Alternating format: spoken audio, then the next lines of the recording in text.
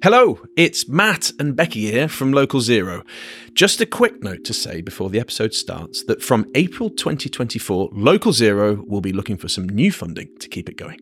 We never imagined when we started 3 years ago that we'd rack up tens of thousands of listens across 130 countries and with a website hosting over 80 episodes. We've also met and worked with some incredible people, including Chris Stark, Hannah Ritchie, Jim Ski, Hugo Tacome, and so many more. And we've been able to showcase so many amazing local climate initiatives from all over the UK and far beyond. But sadly, keeping the pod going costs money. If you or your organisation would like to partner up with the pod as we move into an exciting new chapter, then do reach out to us. You can contact us via our email, localzeropod@gmail.com. That's localzeropod@gmail.com. Alternatively, you can contact us on X, formerly Twitter, @localzeropod, or on LinkedIn, direct to Matt Hannon or Rebecca Ford. Finally, to help us in our quest to secure funding, we want to hear positive stories from listeners about how the pod has influenced your life and your work. And we hope to do a very special episode on this too. So please help us continue the fight against climate change and bring local climate action to doorsteps across the world. Thanks for listening. Now back to the pod. Hello and welcome to Local Zero. Fraser and I are here at Strathclyde University together for a special Christmas episode, and we are delighted to say that Becky joins us remotely, but still she's here with a festive drink in hand of, I think, tea actually, but there you go. Oh no, wait, I've upgraded, Matt. I've upgraded my tea to a glass of bubbly. Oh, lovely. But yes, it's hard to know where we're going to start with 2022. It's been an absolutely crazy year for all of us, for the world in general, and of course for the energy industry. Yep, and we're delighted might be a bit strong. We're not completely disappointed to be joined for this end of year celebration by Manish Joshi, CEO of the Strathclyde Students' Union, and Jen Roberts, Strathclyde academic extraordinaire and long-time friend of the pod, both a key part of Local Zero 2022 canon. So, as we did last year, this is a really good chance for us to take stock and discuss the key takeaways from this year. And we can then look ahead to 2023 with hopefully a fistful of optimism. So welcome everybody, guests. It is an absolute pleasure to have you here. We're recording at Strathclyde's Union, brand spanking new building, and we are in the recording booth, which is a real nice touch because I think it's fair to say this is the first time we've actually done this in a booth. So thank you, Manish, for hosting us. No problem. Pleasure to have you all. And it's good to be here with you all because I think it's fair to say 2022 wasn't a boring year. Was anybody bored at any point? I would give anything to just be bored. Just sitting on a chair staring into the middle distance with nothing to think about. Yeah, it certainly wasn't boring. And I think it's fair to say a formative year for, well, everything energy, everything climate. We had a COP, we had an energy crisis, we had an invasion of a European nation. We have had record energy prices. We've had record fuel poverty. We've also had record good news in terms of EV uptake, people engaging with demand side response, or the octopus saving sessions. So there's plenty of good and plenty of bad news. But I don't know whether I can sort of spin around here and ask anybody if they want to kick off with what they thought was the most memorable moment of 2022 for energy, climate, and all things green. I think it's been almost entirely for me the energy crisis, the energy prices, the state of bills in the UK. That for me has been the biggest game in town. There've been lots of other things happening, but the culmination for energy has absolutely been in this space. So we now have a situation where we don't want to start off on a terrible note because there's because we'll lose listeners. Yeah. there's optimism on the way at the end of this. But we are in a situation now where it feels like we've completely run out of control of energy, which is frustrating because we know we can make different choices, different decisions to make energy work really, really well for people and planet alike. But in terms of the big news this year, I think that the energy crisis absolutely has dominated in good ways and in bad. In bad, of course, record levels of fuel poverty, the devastation that's wrought on people, socially, economically, as well as everything else. But also in terms of now we're maybe considering what the energy system does and is for more than ever before. This, I think you nail on the head, Matt. It absolutely is a formative moment for energy in this country. I feel like we've just been pushed to extremes this year. And I think, Fraser, you're starting off with talking about the energy crisis is one example of where we really are seeing things pushed to extremes in terms of the bills and the highs, and flipping that on its head. For people that simply can't afford to heat their homes now, there's really severe lows and what their homes are actually going to be like to live in. But if we just cast our mind back 6 months ago, we saw record-breaking high temperatures where, so I just feel like we are seeing, from a climate perspective, from an energy perspective, we really have had quite a lot of extremes this year in terms of what people have had to face. Now, we've two esteemed guests in here who are very much on this subject matter. Jen Manish, lovely to see you. Thank you for coming. If you were to reflect on 2022, and we're rather putting you on the spot here because we only just went up to the bar a moment ago to get some complimentary drinks from the union. Shh, not allowed to say that. All right, you say, what's the pod all about? Well, today we're looking at 2022. So I am putting you on the spot. This isn't prepped. If you reflect, what's been the biggest moments for you in terms of energy sustainability and climate? Is there anything that really stands out? For me, I think what really stands out is the emerging narrative, I guess, of like, what has the government been doing? We've just talked about these extremes, from extreme highs to extreme lows, and we've had decades of experts advising policy, advising government to do more around retrofit, around insulation, around actually building homes that are fit for purpose. We've had decades of that. And the last few years, we've seen rumblings around, Insulate Britain and so on, around people taking action about saying this really isn't good enough. And then what we've seen this year is like, do you know what? This is just casting the decisions around not building certain forms of energy or not taking initiatives to insulate homes, for example, and just saying, look what you've left us with, look what you've done. And it's just really exposed some of the really poor decision-making that we've seen over the last decade. Yeah. And lack of decision-making, Jen. Yeah. The absence of any decision-making. I can be optimistic as well. I am an optimist, but that's, I think, the takeaway for me. Because in an optimistic sense, it's actually, we're now seeing a wave of if we have a wave of movement that's like, what has the government been doing? Then what you've got is an ask for action and a mandate for action. So I think that spills over into appetite and desire for change, and also absent necessity for change for people's well-being, really. And on that decision making, sorry, Matt, I'm going to come right to you. Just on that point there, sort of, bad decision making or poor decision making, a lack of decision making, but also I felt there's just too much decision making. Like I was retrospectively kind of looking back at the policy making around energy bills, retrofit, and there was a period of about 6 months between how many prime ministers? I haven't got enough fingers, so or toes. For the year as well. But it was just stream after stream after stream, almost just punch drunk from it. But no.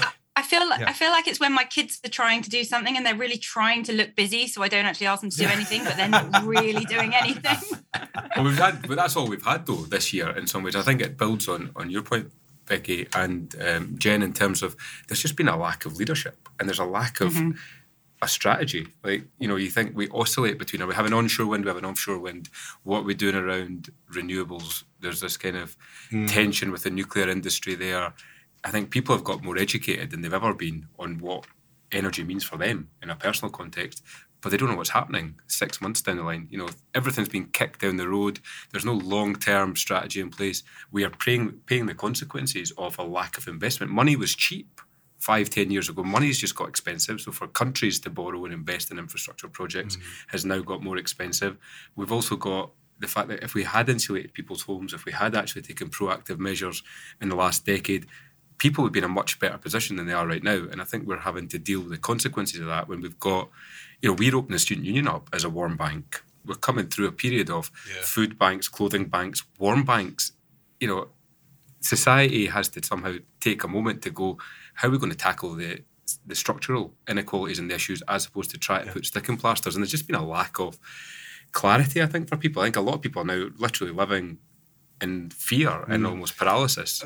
For me, a big takeaway is that you kind of look back over the year and as a scientist, albeit a social scientist, if we can... Still a scientist, Matt. Don't let anyone tell you otherwise. I've always liked you, man. it's been a bit like a controlled experiment in the sense of like we've had a year before where we had energy bills, or years before around this mark, and then you're like, right, what happens if we treble energy bills? And you're like, that's what government will do, or at least this government. And you're like, when to turn the money hose on to sort this or that, and you then wonder, well, what does that mean for the future in terms of, you talk about strategy quite rightly, but once you kind of press a policy button, it's quite difficult to not press that again in the future. I think we saw that with COVID, actually. You do wonder whether some of the energy crisis response and that willingness to throw money at the problem, which we can talk about whether they're through the right amount in the right way, but you have to say money was spent very quickly. Would that have happened on the back of COVID-19 in such a swift fashion? Without strategy. It was knee-jerk, but in fairness, had to move quickly, but didn't move quickly enough, in my view. Yeah. Anyway. No, I would agree with that, and I think it's fair, and I think the situation that people find themselves in now is as large scale, it is as deep, and it is as stressful and strenuous, and for a lot of people, this is deadly as well. This is a crisis. Let's not beat around the bush. This isn't an extra pair of socks for the winter. This is deep, entrenched destitution, a spiral of not being able to afford your bills, your rent, your mortgage, whatever it might be, as well as your energy bills. It's much bigger than that. What I will say on the other side of this, and Jen mentioned it briefly, Manish mentioned it briefly, is we're now at that moment in time where understanding of energy has never been greater among the public. By necessity, people have had to figure this out. The wider consciousness is now fully attuned to what the energy system is, what it does, where things seem to be going wrong now. And I think what we have is a real widespread mass appetite for radical action, radical change. And I think that we don't want to spin this into just the positive. We have to take that with the context of all the terrible things that are happening as a result of this crisis. But that moment, that wider consciousness, that demand, actually is a big opportunity to do something bigger and something bolder than we've ever done in energy before. And I think that's something that we have to keep in mind and keep the foot on the gas for. We do. And I think you're spot on, Fraser, that people are more engaged, they're more aware, and they want to see change.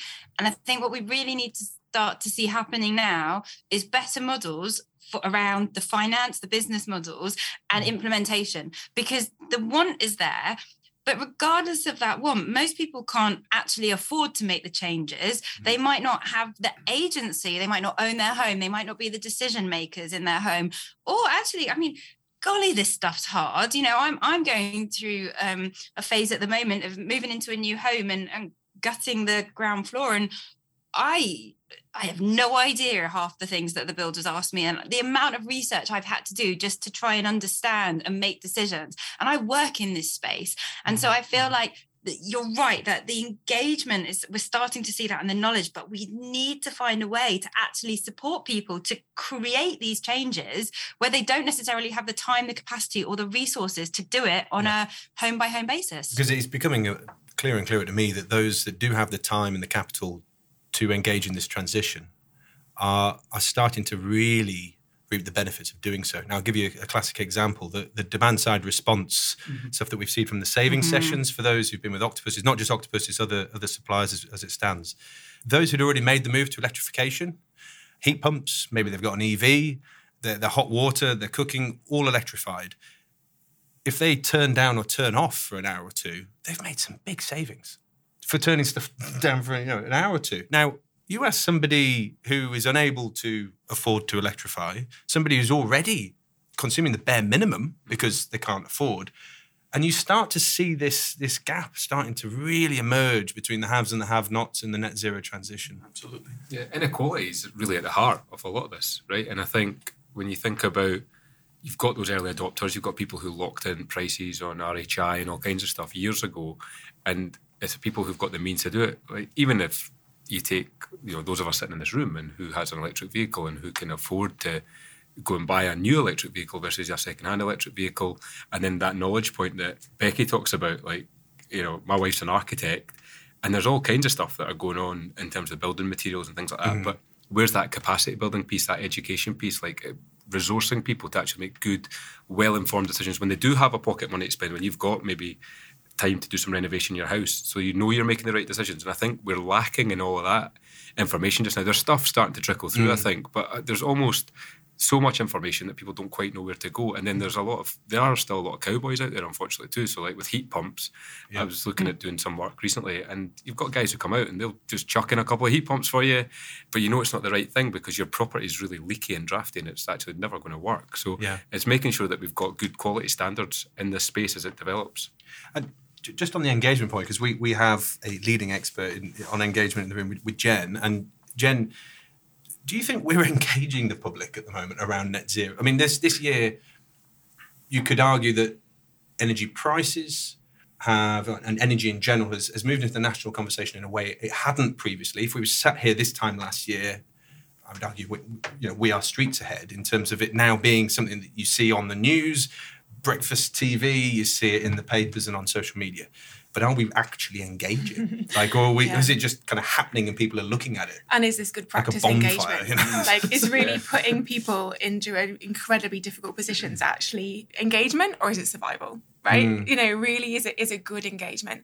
It's a really good question, because to be engaged, that's only one part of the issue, or that's only one part of actually being able to take action.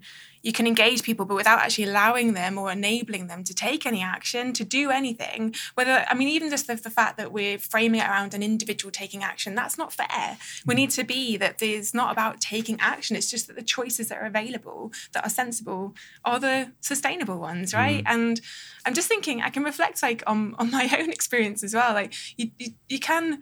So I've been sort of foraging around into like some of the technical aspects of heating our home and things like that. But I don't massively enjoy it. I'm privileged that I can do that, but I don't enjoy it. But it actually comes out of a form of necessity to calm myself down about the climate crisis, because you just sort of put it into your own, okay, what can I do about it? You know, and just thinking about that we've made some inroads and progress, but actually it shouldn't really be me doing that. And another kind of big milestone for me this year was going car free as a mountain lover and adventure person. Got rid of the car in April, and I did some maths in preparation for this episode to work out, because everyone asked me about the finances of this, like what's the financial implications of being car free. And I think, overall, I guess the headline news is that I've had multiple adventures to countryside and taken multiple trains with bikes on and sat around at train stations while the trains don't turn up because of all the issues of the railways. And I've had, a really great adventure sense in that, over the last year. And ultimately, I have more money in my pocket because the car in the end cost more when you take it all in. But it's not much more. And the only reason why it's not much more is because I would take the train for long journeys anyway, which is really expensive. So actually you can try and take these actions because you're engaged on an issue. But I'm still spending £1,300 on trains in a year, to do the things that I love. And that's huge, absolutely huge. So I think that's, I'm using a personal example to talk about what we really mean by engagement. Engagement is very different from empowerment. So people might be engaged on this issue more now than ever because of the gas crisis, because of climate crisis. But actually, are we then, the trick is to turn that into empowerment. There's something kind of insidious underneath all of this, I think, which is this idea that when the energy crisis struck, I noticed a lot of people went directly into what should I do about it rather than what should we do about it. Or actually, sorry, it was what should I do about it or what should they do about it, but not necessarily what we should do about it. And it started to make me very worried about net zero in general, that there was this idea that there's little me and then there's that big thing, state and industry, and there was a real big gap about something in between, which we've seen organisations, and I would include the Students' Union in this, but many of the community organisations which we're involved with. But I completely take your point, Jen, is that it was like, you can't do it on your own, but it's a coping mechanism. But it's kind of, it's also part because the tool and the toolkit and the repertoire that we have at our disposal is either I can do, or that will be done to me. But this is why we need to think more broadly as well. I've been asked this question probably 1,000 times about individual action. And I think that's a thing. We're much the same. Everyone in this room, I'm sure, has tried to do something about it. But whenever I've been asked this question, the important thing, I think, is to remember that we're not, and I think Monbiot's said it umpteen times, we're thinking less as consumers and more as citizens. So thinking about building social relationships, thinking about building the sort of coalition that you need to hold leadership to account to act in the way that they need to. Coalition building, working across the different industries, different sectors, citizens, government together working on solutions is critical. But if you're thinking about what can I do individually about stuff, for me, the best bang for your buck that anyone can get involved with is to have those conversations in their communities and build those networks as far as possible, which helps with, community resilience, which helps, I think, or in my experience at least, a little bit more with that empowerment side to build something capable of holding the people with the sort of levers of power to account to lead in the way that we ultimately need them to lead. When we say, Becky, when you rightly say, only so many people can make these choices, not everyone can make these choices, that's where you need that leadership. And that's what we haven't had this year in the slightest, is leadership on this. To not just make the choice obvious for people who can afford it, but to lead on people who can't afford it to help support them in that transition as well. That's the way that it ultimately, I would argue, needs to be done. And I think the social side of it, when thinking about what can I do, what can we do, is just as crucial as chucking up a solar panel, buying an EV, anything else that you might have the capacity to do in your life. This idea of collective action is so important, and acting within our community. So I think that you're right. There's a role of kind of individual, I guess, that consumerism role, because we are still consumers, and we have a power of choice. We are citizens, and there is an opportunity there. But I always think back, Fraser, to some of the work that you did in your PhD, which will soon become a PhD, right? You're going to say it on Local Zero, and then it will be true. I am never committing to that publicly. It'll be done when it's done. It'll be a nice surprise for me as well as everyone else. But I think back to some of the work that you did looking at, uptake of PV solar at the individual household level and then at the community level. And that community scale sort of unlocking and empowering people who might not be otherwise empowered on that individual level. But it also gave people something to kind of gravitate and come together around. And for me, I find that is a challenge that I experience. So I know how to act as an individual, and I know how to act as an individual citizen, but I'm still acting individually, even though in that kind of citizen perspective. What I find much harder is to find the things that can stimulate action within the community around the right space. And that for me is where there's a huge amount of opportunity that we're probably not tapping into at the moment. Yeah, community action for me is the heart of the solution for a lot of these things. And I think we've got a massive opportunity because people have had enough. The amount of industrial action we are seeing right now, I've never seen it in my lifetime, and I think we're at a tipping point potentially where if we can build some of that solidarity amongst communities, and it has to go beyond communities, because actually I was a part of a conversation this week where a nurse was moaning about teachers, and I was like, you need to stop, because that's what they want you to do. They want you to turn on each other, but actually, it's about trying to get to a point where we can come together. But we also need to try and build that common cause. And I think that's sometimes what's missing. People are fighting for their own battle within their own sphere of influence, but actually how can we join it up? And how can we make some tangible changes for people in communities? And I think, Matt, you're involved with South Seeds, and I think they do some amazing things. And it's that opportunity to maybe join that up with some other things like community meals. So get people around a table, eating together, sharing ideas, looking at some of the bigger things. We're trying to do that today with students. We brought a whole group of students in to give them a meal and send them off, but you're hoping that's going to spark some ideas and some connections. Yeah. And I think we've got to figure out ways that we can do more of that, because I think whilst I'm optimistic, I also recognise that people are pretty downtrodden. Like we've come off 3 years of a pandemic, there's ongoing anxiety constantly around the climate crisis, inequalities at record levels. Like people are feeling vulnerable. So how do we strengthen them? How do we give them a bit of an opportunity to kind of go into that next stage of the journey? And I think that for me is a big question I'm taking into 2023. And Manish, do you find that the students that engage with this, are they students that might not otherwise be engaging in this space? Like, do you find that by doing these kind of actions that are happening at that collective level, are you sort of spreading the energy joy? I'm not entirely sure, if I'm being totally honest. I think we're trying to hold space for people, I think, and facilitate space and create spaces for people.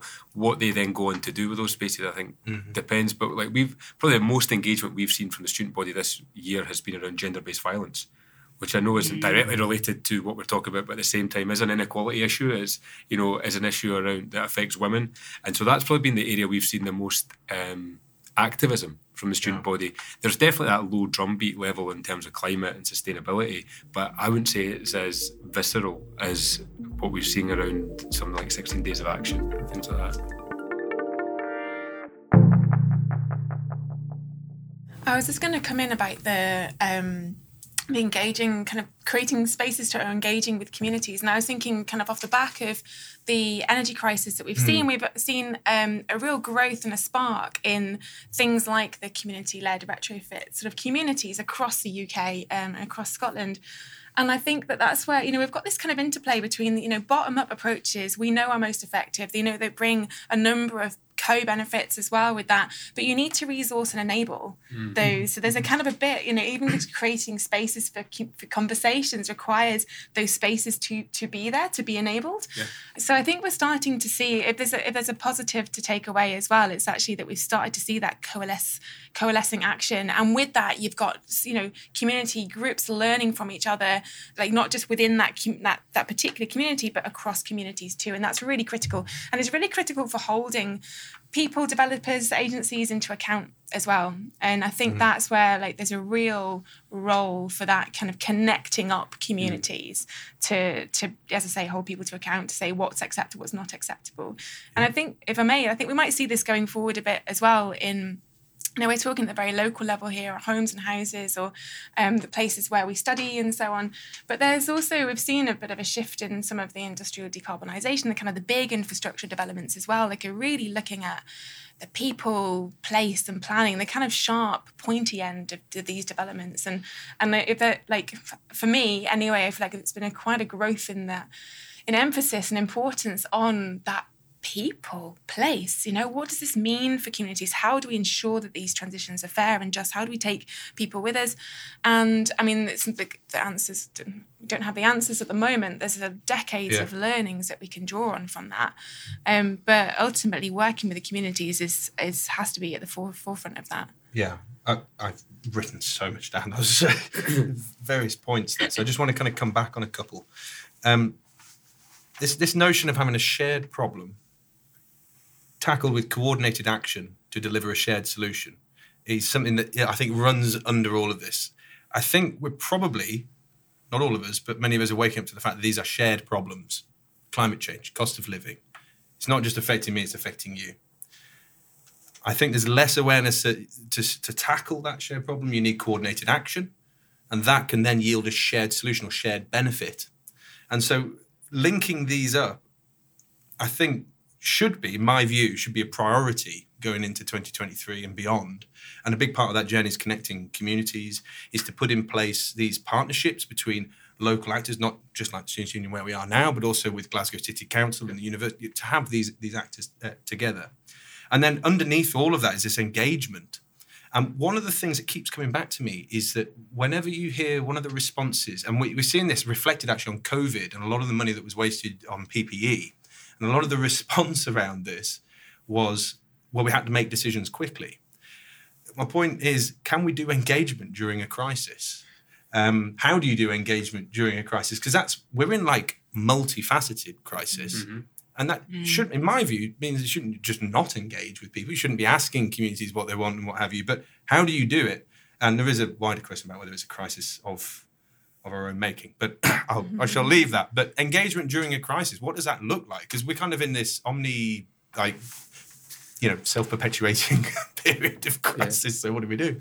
I think you've got to have a two-way dialogue there. I think it's about giving as well as taking. Because I think sometimes when you ask people to engage, you think, right, they want my time, they want my resource, they want what insight I can give them. Mm-hmm. And I think when we're doing that, how can we also be making sure we're giving something back to people? So whether that is helping with capacity building or providing some resource, whether it's small pockets of financial resource or whatever it is to help stimulate ideas or to try and move things forward. But I think it has to be a two-way thing. I don't think it could just be about, come to us and we'll just kind of take. Because I think we do that. We do that a lot with students, don't we? We survey them constantly through the year and we ask for their opinion in that. What do we actually give them back? And I guess some of that we try to do at times when we're like, here's a free meal, or here's a space for you, or like today we handed out loads of goodie bags to young people from winding access backgrounds who may not get something over the Christmas period. So it's that sense of building that relationship and making sure it's a two-way thing and not just all about taking from people. Well, totally, and it's about what's that engagement for? right? What are you engaging for? Because if that engagement doesn't have a purpose, then why are you engaging? And I think that there's like if you're engaging, I mean, there's so much stuff going on. We're in crisis mode. How would you engage on the stuff that isn't at the forefront of people's minds? Should we be? Like, actually, is there a way that we can engage or align the engagement to really deliver on the stuff that is really mattering to people? Because there is a linkage, as you said, there's connections between all these issues. And if we know that some of the actions or solutions or the ways forward, that if we know that they can deliver on reducing some of these other immediate needs, then that's where we need to be. It needs to not be engaging on something that actually is not at the forefront of people's minds. It needs to be engagement that is kind of allowing to work out what are the things at the forefront of their minds and how can we deliver on that as a collective, as a whole. I'm not trying to be all motherhood and apple pie. No, but it's a good point. But how do you deliver connected? Sorry, I'll give away on this point. Just how do you connect these crises together when people can only often have one crisis at the forefront of their minds at once? We've seen this. A lot of people have just said, "Oh well, COVID's been and gone." Obviously, it hasn't, and it's just like cost of living crisis now. That's the priority, So I don't know. Hopefully somebody's got the answer, because I agree they all connected. I actually do have the answer. Great. Okay. Brilliant. Right. And then we can but no, I think Jen's point is absolutely critical. I think we've got a really bad, and it combines what Manish had said as well. I think we've got a really bad habit of engaging on our own terms. I say our own, but anyone who does sort of policy engagement, doing it on your own terms rather than going to people where they are and thinking about what they care about. The 2 points that I would add to this. The first one is this idea that justice or a just transition or doing this fairly somehow has to take longer than just getting it done as quick as humanly possible. Jen mentioned before, we've got decades of research to build this on, practitioners who have been doing this for a long, long time. It doesn't necessarily have to take much longer, but even if it did, point number 2 is that if we don't engage people, go to people where they are, deal with the issues as they see them and bring them along, then you risk it being patchwork and you end up in the same situation 1, 2, 5, 10, 20 years down the line. You do it right one time meaningfully, not one time, but on an ongoing basis. But if you do it meaningfully, bringing everyone meaningfully along around the table, then I think we have a much better fist at doing this sustainably for a longer term solution that genuinely works for people, I would argue. I want to tap into that idea of the longer term solution, because I think that if you're looking for this transition, and ultimately we do need to look at what we are, a lot of this transition is going to require a technology shift in some capacity or another. It's not all about the technology, but we are fundamentally talking about getting off of gas, right? That means clean heating, that means clean transport and so on. And if we want that to stick, we need to find solutions that are actually better for people, right? Not just the same, not just like maybe a teeny bit cheaper, but actually work better, that are appreciated, that people really value. And I want to bring up a personal experience of where I think that this is completely falling to pieces, and that is with EVs. And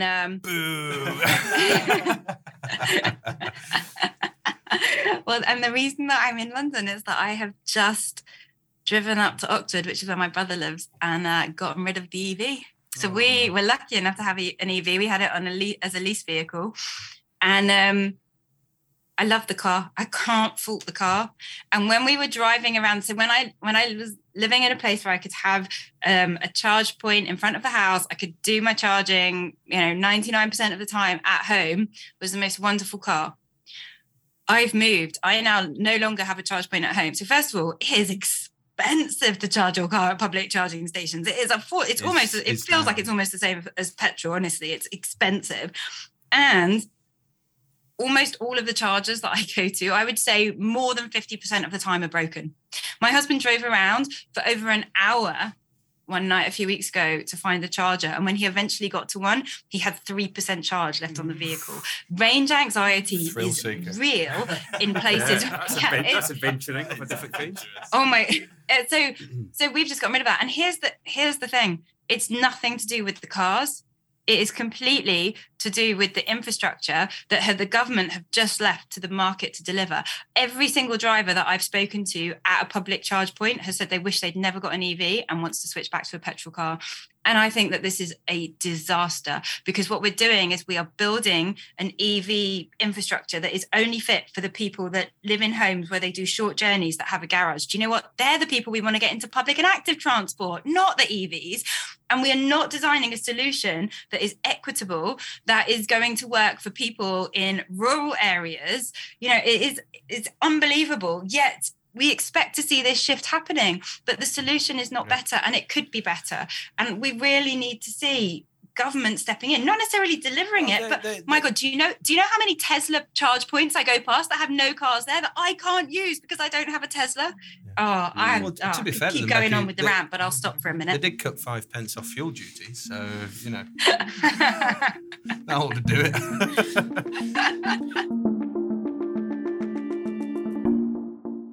So, I think it's a really interesting point. So this is where there's kind of something which was I feel it is a huge success story, what's happened in terms of EV uptake. But, you know, this notion of transitions kind of derailing. What do we think about that? Is this something that Jen, you've sacked the car off altogether. Well done you. But, but I mean, this is entirely in line with like this, what we've seen. But I mean, Manisheli, you mentioned heat pump installations and heat pump engineers.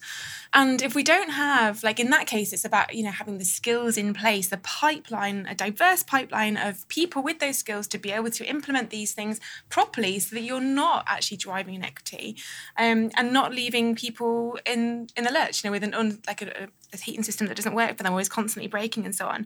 And this is similar. I mean, if we don't make these choices, that we, first of all, give people a choice, because at the moment there's just not a choice for many people.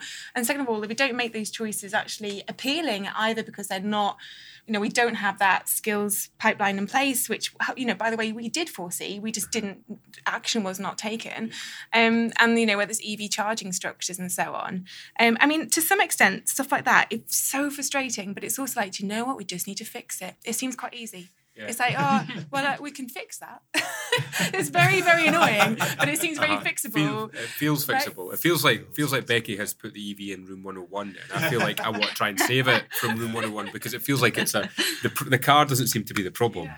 It's the infrastructure around it. Yeah. And I guess you talked about rural situations, but I kind of walk around Glasgow a lot and look at tenement flats where I'm like, there's about maybe 8 vehicles in that one property, and there is certainly not enough space to charge all that. And I think it's both a kind of town and country challenge in terms of how do we build the infrastructure, and also I think the main thing, especially for those of us who live in cities, is how do we encourage people to get involved in active and public transport? Mm-hmm. Like that is the key. Yep. Like, I have a big van. I have a lot of children. Sorry, climate. But we which from memory was the worst thing we could do. Yeah.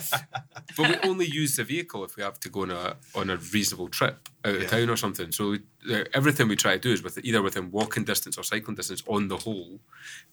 But you know, I don't feel we've got the infrastructure there to really support people. So it's fixing that bit for me. It's this classic point where, I mean, the reason it's been such a success story, in my view, has been that the car is the car. The car is a success because you've had all these massive automobile manufacturers have gone at this, hammer and tonk, and have figured it out. And it's incredible what they've done. And it is an easy like-for-like replacement. You sell your petrol car and you get a battery car. Now, not without problems, Becky. You've outlined and hit everything on nail on the head, but it's a success. Now the question is, do we need the car? What's the alternative? I think this is where net zero gives us an option to kind of reinvent normal, because normal isn't working for everybody. Mm-hmm. Now you only need to see that in terms of people who can't afford the car and have to get the bus, right? And the bus is expensive. I've been having to rely on it a lot more, you know, with the trains being down. Expensive, unreliable. I mean, once it's out, fantastic. But in terms of, you know, a whole host of other things we've talked about, if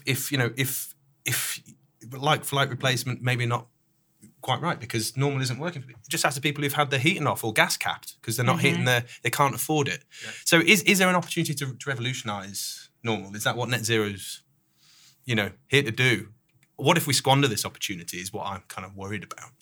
I breathed in the first then, but I guess I was going to kind of come back a bit and say, well, the normal isn't working. So normal drives us to unhealthy lifestyles and ways of living, right? So we need to not replicate normal. We need to do better. And that's what net zero allows us that opportunity. It may not be a revolution. It may not feel like a revolution to many. Many people don't want that. They just want to get on with their normal lives. But what normal means can be so much better. It can be a quiet revolution, but it can certainly deliver on multiple good things for the future. And I wonder about the framing as well. Like, we talk about net zero, and it's become this buzzword, I would say, in the last 5 years to kind of mean lots of different things to different people. But I think for lots of ordinary people, it doesn't really mean a lot. And I think what we've seen this year, unfortunately, even in Scotland, where in the past we've been able to fly the flag on what we're doing, but there's a climate change committee has come out and told Scotland that we're not on the right pathway and doing the things we want to do. And so I actually wonder sometimes if we need to change the frame a little bit and the narrative around how we talk about this to the wider public. Because it is, for me, it's a chance to revolutionise society as we know it. But I think calling it net zero leaves it in the hands of policymakers and car manufacturers and Musk and various billionaires to actually tell us what we're to do, where actually this is a real chance to change the entire fabric of society. And I'm not sure people are fully on board with what that means and looks like and the opportunity that's in that. There's also a chance with net zero to do some funny balancing of the books with carbon. So actually to mean that, on a very large industrial scale, we don't do very much as well. Well, I think this is... we're kind of moving into more positive territory, which is great because it's nearly New Year's resolutions time and I'm making a few notes. But I don't know. I'd like to ask the question about 2023. What are our hopes and fears? And you can include 2024 or even 2025 into that. I'll give you a 2-year horizon, maybe 3. When's the next election? That's what I was alluding to, Fraser. But, I couldn't possibly comment. What are we hoping for? Because I think we've outlined some stuff that really needs to get done. Okay, but what do you hope for in the context of that? Are you looking at me? Well, I am looking at you, Fraser, because you're normally full of it on this. But yeah. No, I don't think I'm hoping for anything that hasn't already been said. I think we are at this formative moment on net zero, and with the crisis just now. Again, not to try and put too positive a spin on things, but I want to see serious radical action. I want to see us harness the momentum that is currently at large in the public, evidenced by the growing present concern around energy bills, cost of living, by the action that's been taken around industrial action like the strikes. I want to see that harnessed fully to turn it into and seize the kind of opportunity of the moment that we're in. Because it feels like we've hit that watershed now. Again, by hook or by crook, we've hit it, where maybe we don't fully understand what net zero means, but we understand that we have to be doing something about climate. You look at any poll, Survation, Opinium, Ipsos Mori, in any corner of any community in the country, there is majority support for action on net zero, for a low carbon society, to try and seize that opportunity if we're willing to do it fairly, maximise all the benefits that are on offer. And those benefits are enormous if we can get it right. I would like to see us think on that scale about things, not tinkering around the edges of the energy market and renewables reform, all that kind of stuff. That's important, that's the nuts and bolts. But think on that big scale, because we have a once in a generation, I would argue, opportunity to do something truly, truly massive for people and for planet. And my only wish for 2023 is that we don't squander that and that we really, really push the button as far as possible. He really is full of it. But no, absolutely. 6 mouthfuls of beer. No, listen, I would certainly vote for that. Absolutely. I also feel like I could do with a little I feel like I could do with a little Fraser quote per day, just to keep me. Just I feel like 2022 has been very challenging, like in terms of trying to keep the positives, and it's like just get a bit of Fraser positivity, please. It does. Sorry, go on, man. I was going to say, just reflecting on what Fraser said, it feels like the stars could be aligning. Yeah. I mean, there are multiple crises, but your point about industrial action in reaction to cost of living crisis, this awareness of issues relating to hydrocarbons, gas, right? Just the public generally. If you ask them why are energy prices high, they'll talk to you about geopolitical instability in gas, right? And then, but there's also there's this something underneath everything. There's this appetite for somebody to fix it and make things better. But I'm take your point, Manish. What does better look like?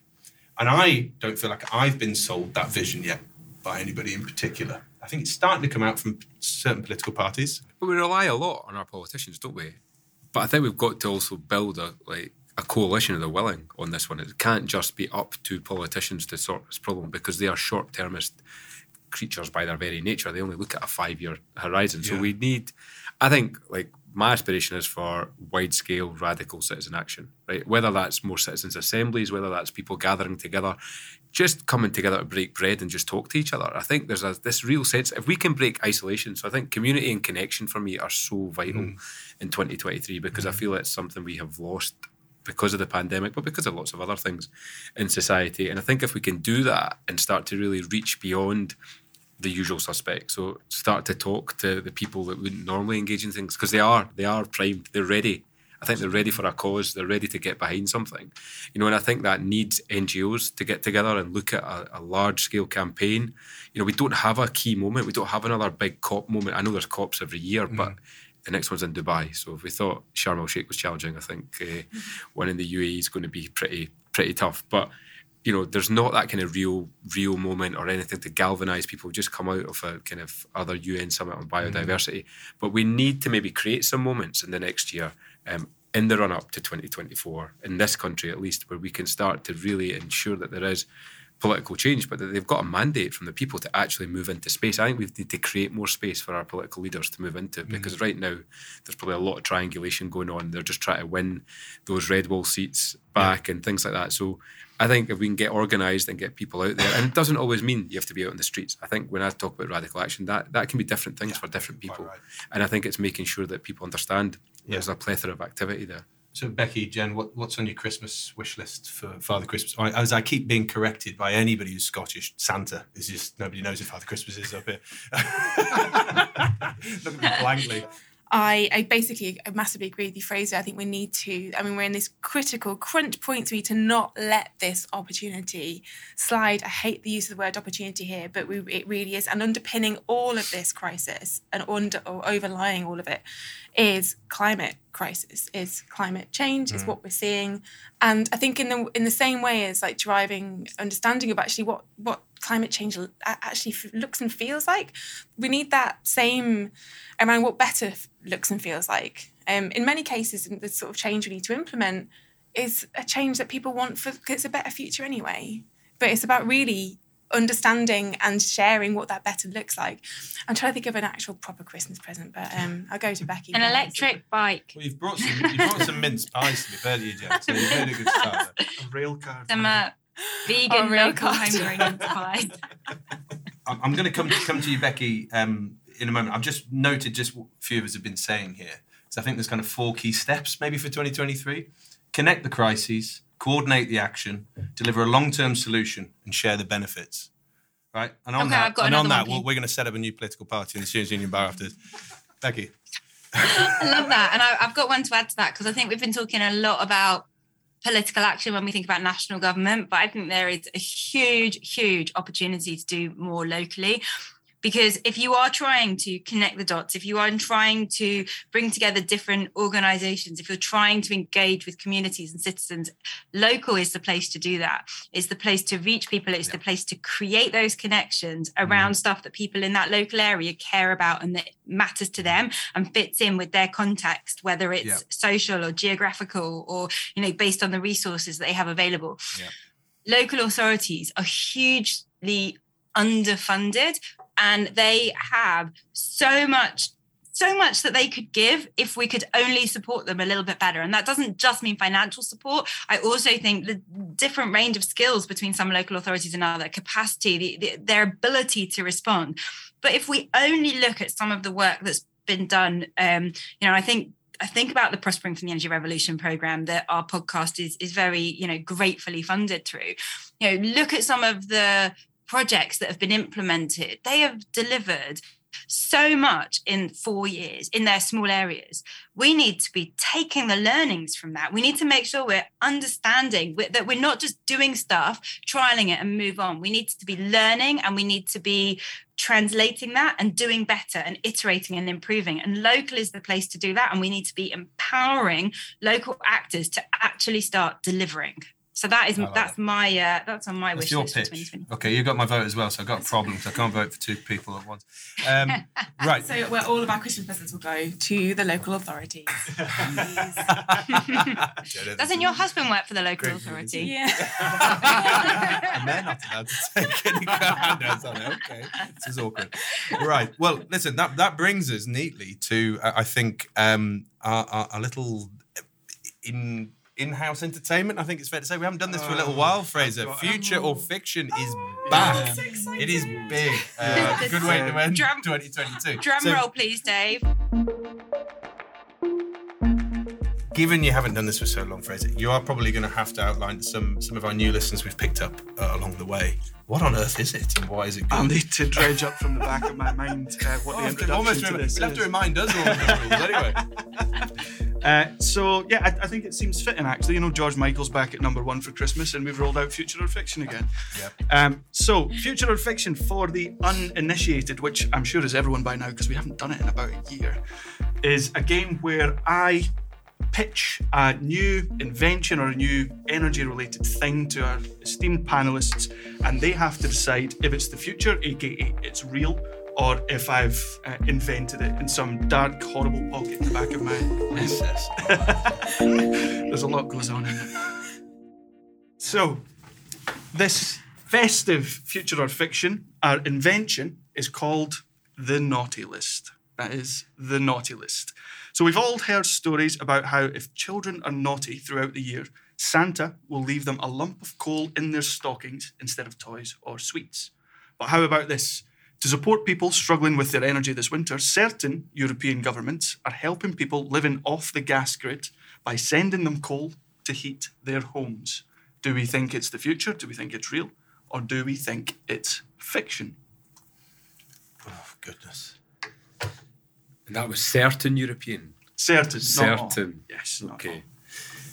I also think I misinterpreted that. So it's people living off, so not on the gas grid. Not on I was the like, people living off the gas grid. I was thinking of like methanophiles. Things eating the... Yeah. If this is well, whether it's true or false, I can imagine. Well, no, if it's fiction, I can imagine this being cooked up by your friends and yourselves in the down at the pub, off grid, because now you're in Forfar and I guess you got folks off grid. I What would you like for Christmas? A bag of coal. Genuinely, please. I'm being I actually read this on a leaked memo from the Conservative Party, their last round of focus groups. What would win votes? Right. Well, what do we think, team? Who wants to lead? Becky. Oh, just don't look at me. I'm on the video. That's not fair. Yeah. Well, we're looking at you so you're not googling at home. I can assure you I'm not Googling, but oh dear me. Like, I really hope that this isn't true because it would be absolutely savage. So I'm living with my in-laws at the moment, and they have a fireplace, and they, have in years gone past used coal on the fireplace. But this year it's actually too expensive, so they can't buy any coal this year, so they're burning wood. So it's very expensive. So I can imagine it would be a very, much appreciated gift for people that simply can't afford to heat their homes. God, I really hope it's not true though. So I'm going to be, I feel I've been negative enough on this podcast already, so I'm going to try and be positive and optimistic and say that it's fiction. Okay, so that's one for fiction. I'm going to go with the world in which we live in these days. This seems strange enough to be true. And I think there are certain Eastern European countries where coal is still a big part of the energy mix. And so it's probably got quite a lot of it just to ship out to people who are living off grid. So unfortunately, I think it might be true. Is this an item of coal? A lump of coal? I don't or think a it's bag like of coal? actual Santa overnight into the stockings on the fireplace. Not coal in a stocking, specifically. They'll hop down the chimney and sprinkle just a handful of That nuggets might of be a coal. little bit too unusual. But it is like an offering of coal to say Merry Christmas. Yeah, People you're off grid, you grid. can't afford, coal is expensive this time of year in general. Help people through. It's probably quite good if you're first footing as well, right? If you do that in your Eastern European or your European country of choice, to take a lump of coal, you could see more pals that way, I guess, as well. That's it, yeah. Share your coal. Yes. So, I mean, a couple of years ago we did, I sometimes stay in bothies in the Scottish Highlands, and if you take coal, goodness me, it keeps you warm. Yeah. Like, it really keeps you warm. So I can also imagine it's a very welcome gift. But I've struggled. I'm a very optimistic person, but I've struggled to remain optimistic talking about the year past and the future. So I'm on Becky's side. I'm like, do you know what? Just for my own mental health and well-being, I have to believe that this is not true, it's fiction. Okay. One more for fiction. Right, so Matt? I either can... Yeah, right. So, not the casting vote, sadly, because if I go for fact, it's 2-2. I think it is fact, because I'm going to be a real pain in the arse here, Fraser, I'm afraid. I'm going to say that it is by default fact, because they will be giving cash. No. You're trying to be smart about this. Well, no. No. Hear me out. I know you're actually saying coal. I know where you're going. Yeah, but what I'm saying is, by extension, this is the logic. Some civil servants and ministers of somewhere have gone to this, even in the UK, and said, well, if we give them cash in off-grid homes, they're going to be able to heat their homes. They're probably going to heat their homes with coal, and we're okay with that. And I think if that logic is happening here, I think it's probably happening in other European countries. And you didn't say whether the European Union or not as well. So anyway, that's a separate thing. Oh, Matt, you are overthinking this. Do you need a graph? Do you need some time to put a graph together? It's been a long year. Becky, I can feel, I'm confident that I've got him. I've got whatever he says now, I've got him. Well, I'm going fact. It's 2-2. It's on a knife edge. 2-2. Anybody last minute? Matt, famously last minute. Sure you don't want to? No, I can't think of any good puns about coal. So let's go ahead. The answer is fiction. You'll be very glad to know. That's encouraging. To my knowledge, to at hear. least, I didn't investigate every country's energy policy, but I couldn't find any examples of it when I dreamt it up. I dare say the Conservative Party did consider it as part of the support for this winter, but no, there is no current examples that we're aware of on the pod of Santa delivering coal to Gifts support of people. Cumbrian coal. Well, I do worry what goes on in your mind sometimes, Fraser. Oh, we I all like do. that. I like that one a lot. Well done, Fraser. Brilliant. Okay, well, I think that concludes our chat. So thank you to the guests. It's been an absolute pleasure. It has. Thank you to everyone. This has been amazing. I'm so sad that I couldn't be in the studio with you, but absolutely thrilled that you've been able to beam me in live to join in today. Just to say, you've been listening to Local Zero, and if you haven't already, make sure you do go and find us and follow us on social media. We are at Local Zero Pod on Twitter, but I think we may be more involved in LinkedIn next year. So make sure you find us wherever you can find us. Yeah.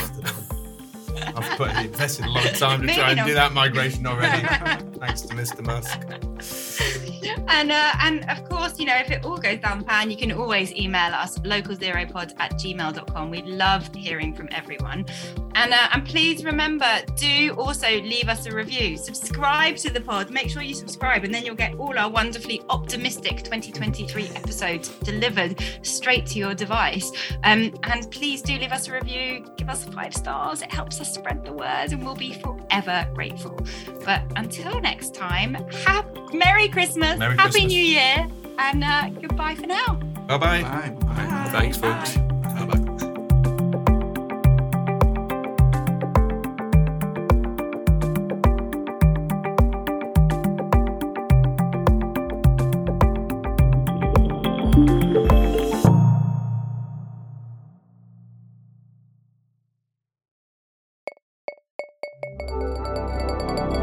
Produced by Bespoken Media.